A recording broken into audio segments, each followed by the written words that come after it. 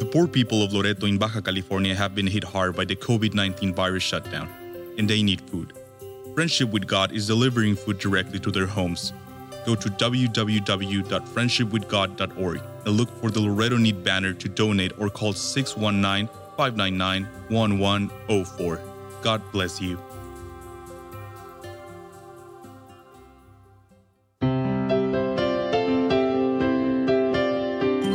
Welcome to Friendship with God with our Bible teacher Tom Cantor. Today's message and previous messages can be listened to or downloaded for free at friendshipwithgod.org. friendshipwithgod.org. You can also obtain free resources from Tom Cantor and view our online bookstore at friendshipwithgod.org or call us at 800-247-3051, 800-247-3051. Tom Cantor also has a daily devotional verse that comes out each day by email and on Facebook. To receive this small daily devotional verse that Tom Cantor puts out, you can sign up at friendshipwithgod.org, friendshipwithgod.org, or find Tom Cantor on Facebook by searching for Tom Cantor and Friendship with God. Now, here is our Bible teacher, Tom Cantor. Well, those are great testimonies, and especially love that part about going there to seek. Going there to seek. You know, that's what the Lord said. He said he came to seek and to save that which was lost. And that's the goal. That's the mission. You know, we can't, in an Israel Live tour, we can't guarantee you the best weather. And we can't guarantee you that you're going to get the best camera shot. But we can guarantee you that you're going to come back with friendships, with people. And that's what matters to the Lord. That's what counts for him. It's going there to the lost sheep of the house of Israel and holding out a hand and giving them, for them an opportunity to see that all Christians are not Nazis. Let's pray. Father, thank you so much for your word tonight. Thank you, Lord. This is a powerful word. This is a cleansing word. This is a word, Lord, which is to live by. And so help us now, Lord, as we focus on your word to absorb, to take in Jesus' name, amen. We're going to continue now in our study that we began last week on the blood, the title again being the blood of the covenant. And it comes from Exodus chapter 24, verse 6. And if you like to turn to that, that's great. Exodus 24, 6. If you don't want to, that's fine too. Just listen. But Exodus 24, 6 is our text here. And it happened at a very, very particular time where we read Exodus 24, 6. Moses took half of the blood and put it in basins, and half of the blood he sprinkled on the altar. And he took the book of the covenant and read in the audience of the people, and they said, all that the Lord had said will we do, and be obedient. And Moses took the blood and sprinkled it on the people and said, behold the blood of the covenant, which the Lord hath made with you concerning all these words. So this is where we are. In our last study, we just imagined ourselves that we were there. We were part of the Jewish people. We were standing there beneath the base of Mount Sinai. We're trembling because of all the power of God that we saw on that mountain. And then when Moses reads all these things, then we shout out our voice too. We just say, all that the Lord has said will we do. We'll be obedient. We were there. And we meant it. We meant it at that time. Although in less than 2 months later, Israel would be in the same place worshiping the golden calf, but that was for a different day. But they made this commitment to obey God. And we saw then Moses, after that, he takes the blood of the sacrifices, he sprinkles the altar, and then he sprinkles us.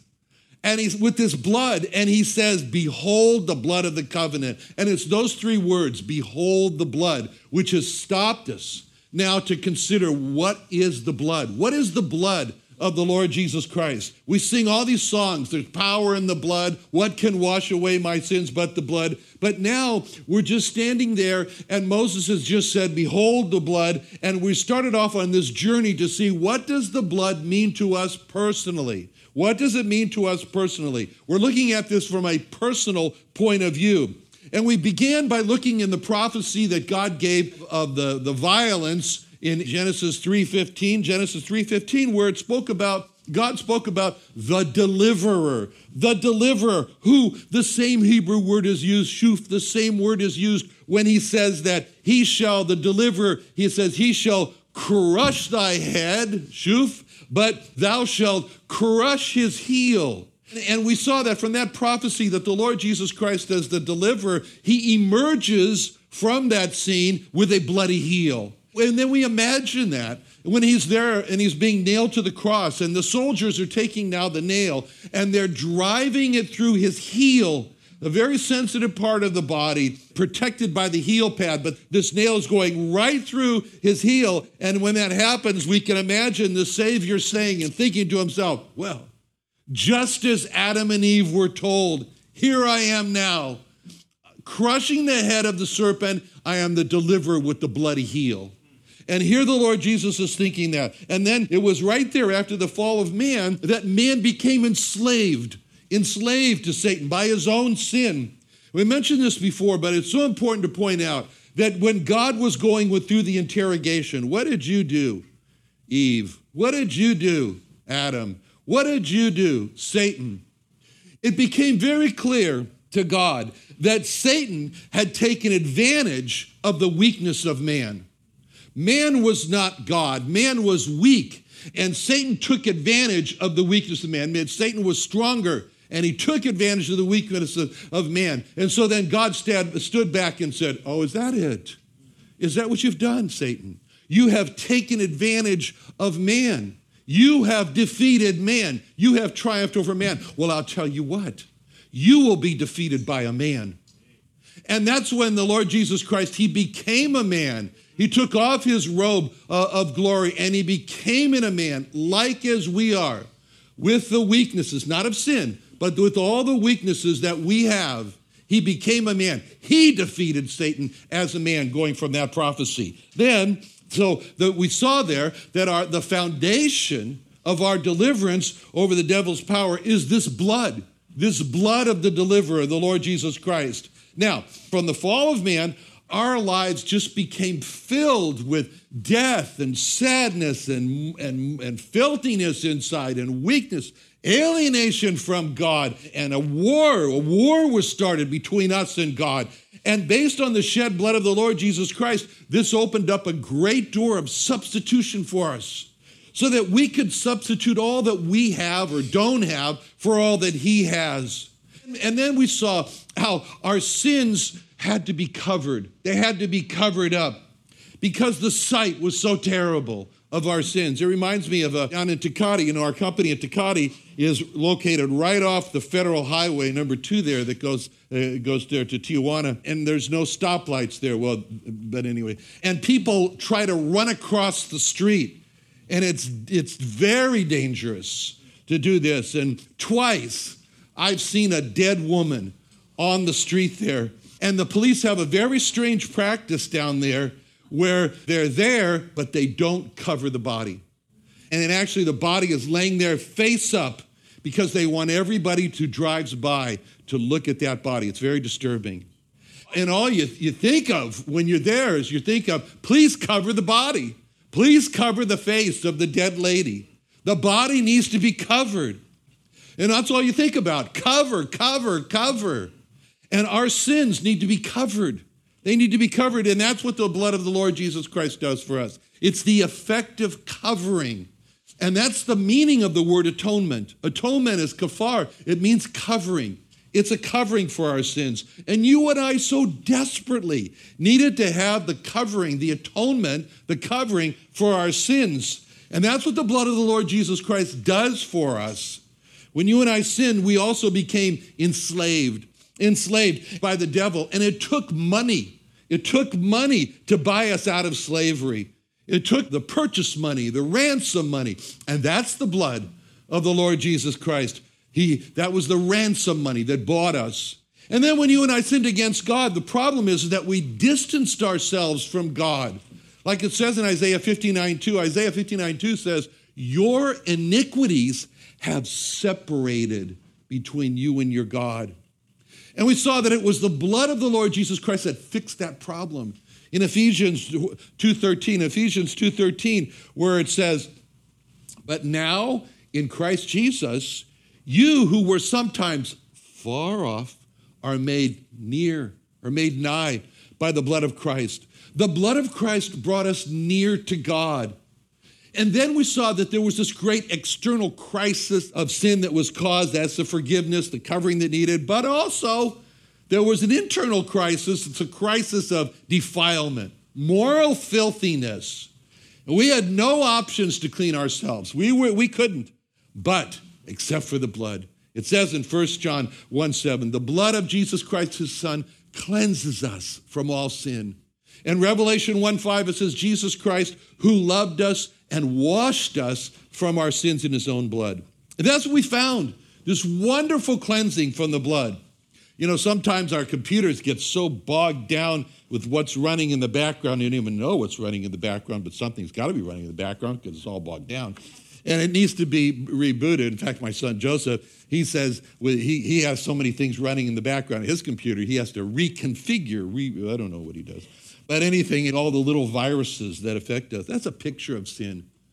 That's a picture of sin to us. It contaminates us. It bogs us down. And we need a purging. And that's what the blood does in Hebrews 9:14. Hebrews 9:14 says, how much more shall the blood of Christ, who through the eternal Spirit offered himself without spot to God, purge your conscience from dead works to serve the living God. Now, this is a wonderful aspect that we have of the blood. We've talked about it already, about the fact that we had a non-payment for our sins, and the blood was the payment for our sins. And that's what was used. And what it says in Colossians 2:14 is very interesting about it, because it says that what happened in Colossians 2:14 is that God blotted out the handwriting of ordinances that was against us, that was contrary to us, and he took it out of the way, nailing it to his cross. You know, when it talks about this handwriting of ordinances that was against us, that's kind of like each of us had a book, a horrible book. You can call the book My Debts that God kept. And every law that we broke, every ordinance that we broke, every sin that we committed just was put down there as another debt, another entry in this horrible book, all the entry of all the sins. And so what happened is that God first, with the blood, blots out every entry in that book. And then when all the entries are removed, then God says, well, this book is now blank. We don't need it anymore, so let's remove it out of the way. Out of the way. It stood between us and God. And then furthermore, he says, I'll tell you what, let's go one step further. We'll nail it to the cross. We'll nail it to the cross. You know, just the same way that when you get your old passport returned to you, it's got holes in it, means it's not valid. That's what he did. So he removes this with this is a mighty thing that God does. It's just because our sins, what it says in Jeremiah 17:1, our sins were very permanently written. Jeremiah 17:1 says, the sin of Judah is written with a pen of iron and with the point of a diamond. It's graven upon the table of their heart, upon the horns of their altar. See, that's a pretty substantial pen. A pen of iron with a point of a diamond. That's how our sins were written. And just by turning over a new leaf in life, that's just not going to remove. It's not going to remove the memory, the filth, the guilt of our sins, of our conscience. But the blood of the Lord Jesus Christ, it can do that. That's how powerful it is. Now, before we came to the Lord Jesus Christ, we were at war with God. We may not have felt we were at war with God, but we were with the Lord Jesus Christ. We were passively or actively at war with the Lord Jesus Christ, but we were at war. And we needed a peace treaty. We needed a peace treaty with God to stop the war. And there's got to be a basis. That's the blood of the Lord Jesus Christ. So Colossians 1:20 explains to us how this war stopped when it says, and having made peace through the blood of his cross, by him to reconcile, bring together all things unto himself. I say, but whether they be things in earth or things in heaven. It's a very interesting phrase. Peace through the blood. Peace through the blood. You know, if a person tries to make peace with God without the blood, he's got no basis for it. There's no basis for having this peace. And God wants to make peace with man. That's the point. God wants to make peace with man. When it says in John 3:16 that God so loved the world that he gave his only begotten son, it's God the Father so loved the world that he gave his son to shed his blood as a basis so we can have this peace with God, peace through his blood. Colossians 1:20. Colossians 1:20 is all about reconciliation. It's all about reconciling all to himself, all that are in earth and all that are in heaven. So the verse speaks about reconciliation with God for those on earth and for those in heaven. When it says reconciliation in heaven, probably it's referring to those who died more than 2,000 years ago, so-called Old Testament saints. And those in the Old Testament times, they're just like us. We look back on the death of the Lord Jesus Christ and said, that's the sacrifice for my sins. Whereas they in the Old Testament look forward to the death of the Lord Jesus Christ and said, that's the sacrifice for my sins. But we know those Old Testament saints were in heaven because they were with Abraham, as it says in Luke 16:20. Luke 16:20, it talks about the certain beggar named Lazarus. And it says, it came to pass when the beggar died and was carried by the angels into Abraham's bosom. So there he is. There he is, waiting for this reconciliation that takes place by the blood, by the blood. But there's a limit when it says all things in heaven and all things in earth, because the limit is, it doesn't say all things in hell. So there's no reconciliation for those who are in hell. They are permanently in that state. No possibility of being reconciled to God. That's a motivation for us to bring the gospel to the lost.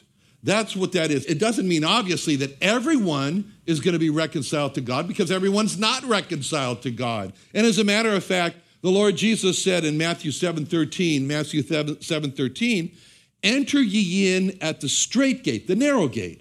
For wide is the gate, and broad is the way that leads to destruction, and many there be that which go in thereat, because straight, narrow is the gate. Narrow is the way which leadeth to life, and few, see that?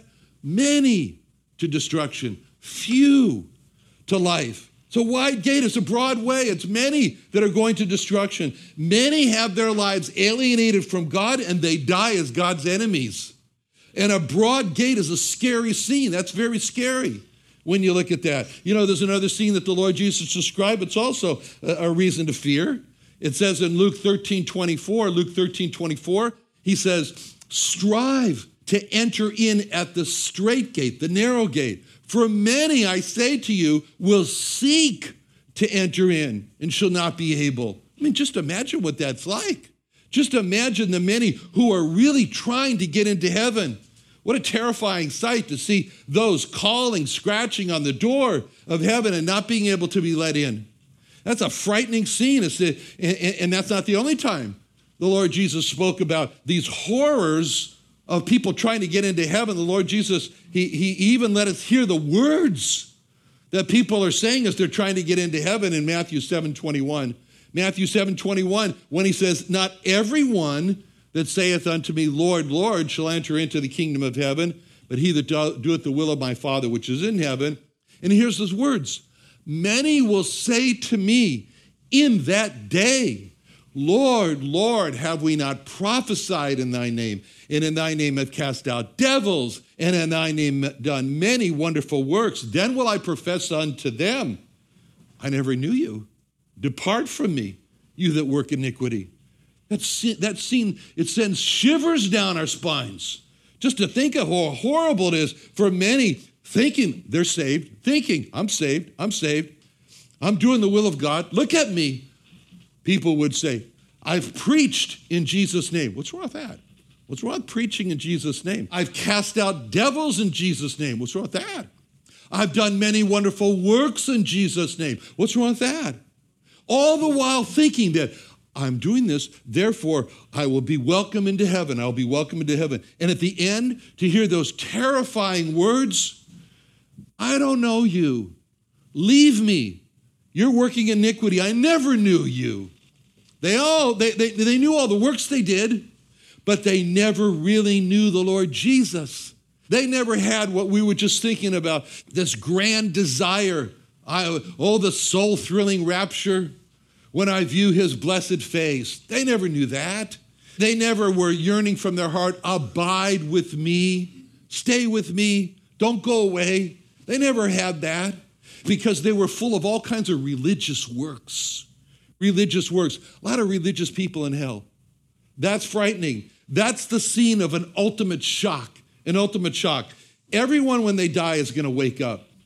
And it doesn't matter if their bodies are cremated in the hottest oven or if their bodies are thrown into 20,000 leagues under the sea. Every person's going to wake up after death. And what a shocking scene it is to imagine people waking up after death and saying, I woke up. I woke up. My body was cremated. What am I doing waking up?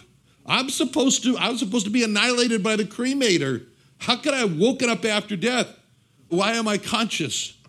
And the Lord Jesus said that fearing the person who not only kills the body, but casts the soul into hell. He said in Matthew 10:28, fear not them which kill the body, but which are not able to kill the soul. But rather fear him which is able to destroy both soul and body in hell. That's why the blood of the Lord Jesus is so important, because it removes this distance from God, made nigh by the blood, made nigh by the blood. And when a person trusts in the blood of the Lord Jesus as a sacrifice, then he comes into this nearness with God, this closeness with God, and the distance is removed. So that leaves the question, how does the blood of the Lord Jesus work? Well, it's for everyone. The blood is for everyone. It is God's effective plan. It's God's plan. It's God's plan that can result in a peace between men and God. But the plan with the blood was put in place, but it's only effective when man does something. When man does something. And that's seen for us in Romans 3:25. Romans 3:25 shows us what man has to do. It says, God set him forth, the Lord Jesus, to be the propitiation. It says, through faith in his blood. Through faith in his blood. So man puts his faith, man puts his confidence in the blood of the Lord Jesus. Faith in his blood. Now, to get the picture of what that really means, in Romans 3:25, when it says faith in his blood, just picture now the firstborn on this day of Passover in Egypt. I mean, he saw when God said, go into the house for the plague when he sent the hail, he saw that those that went into the house and brought their animals also into shelter when the hail came, they were saved. And he saw that those who didn't go into the house when God said go into the house were killed by the hail. So when God said go into the house on the night of the Passover, the firstborn was in the house. You can believe that. But God said on that night of the Passover that the blood of the family lamb, and that's what it was. It was a family lamb. Each family had to select their own lamb, the best lamb, no blemish. They had to examine it for 3 days, make sure it had no blemish, and that became the family lamb. It's referred to in Exodus, as each family a lamb. And then they would take the blood of the family lamb and put it over the door and on the 2 side posts of the door, because God said to do that in Exodus 12:13. Exodus 12:13. He says, the blood shall be to you for a token upon the houses where you are. So you look at the blood. In other words, look at that blood. That's what God was saying to the family. Look at that blood. It's a token to you. And then God says, I will look at the blood also. When I see the blood, I will pass over you, and the plague shall not be upon you to destroy you when I smite the land of Egypt.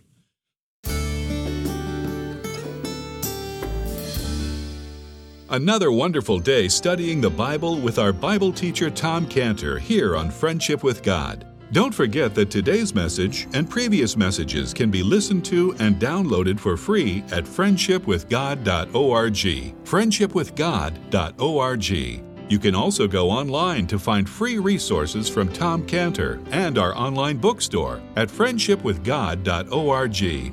You can also find Tom Cantor on Facebook, and you can also go to friendshipwithgod.org and sign up for his daily devotional. Tom Cantor is also the founder of Israel Restoration Ministries. You can visit that website at israelrestorationministries.org.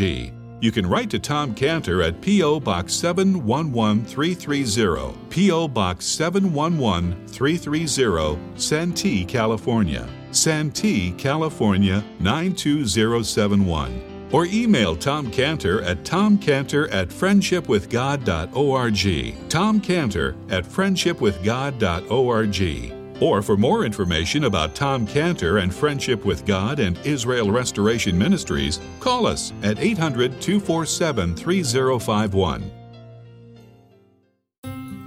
The poor people of Loreto in Baja California have been hit hard by the COVID-19 virus shutdown, and they need food.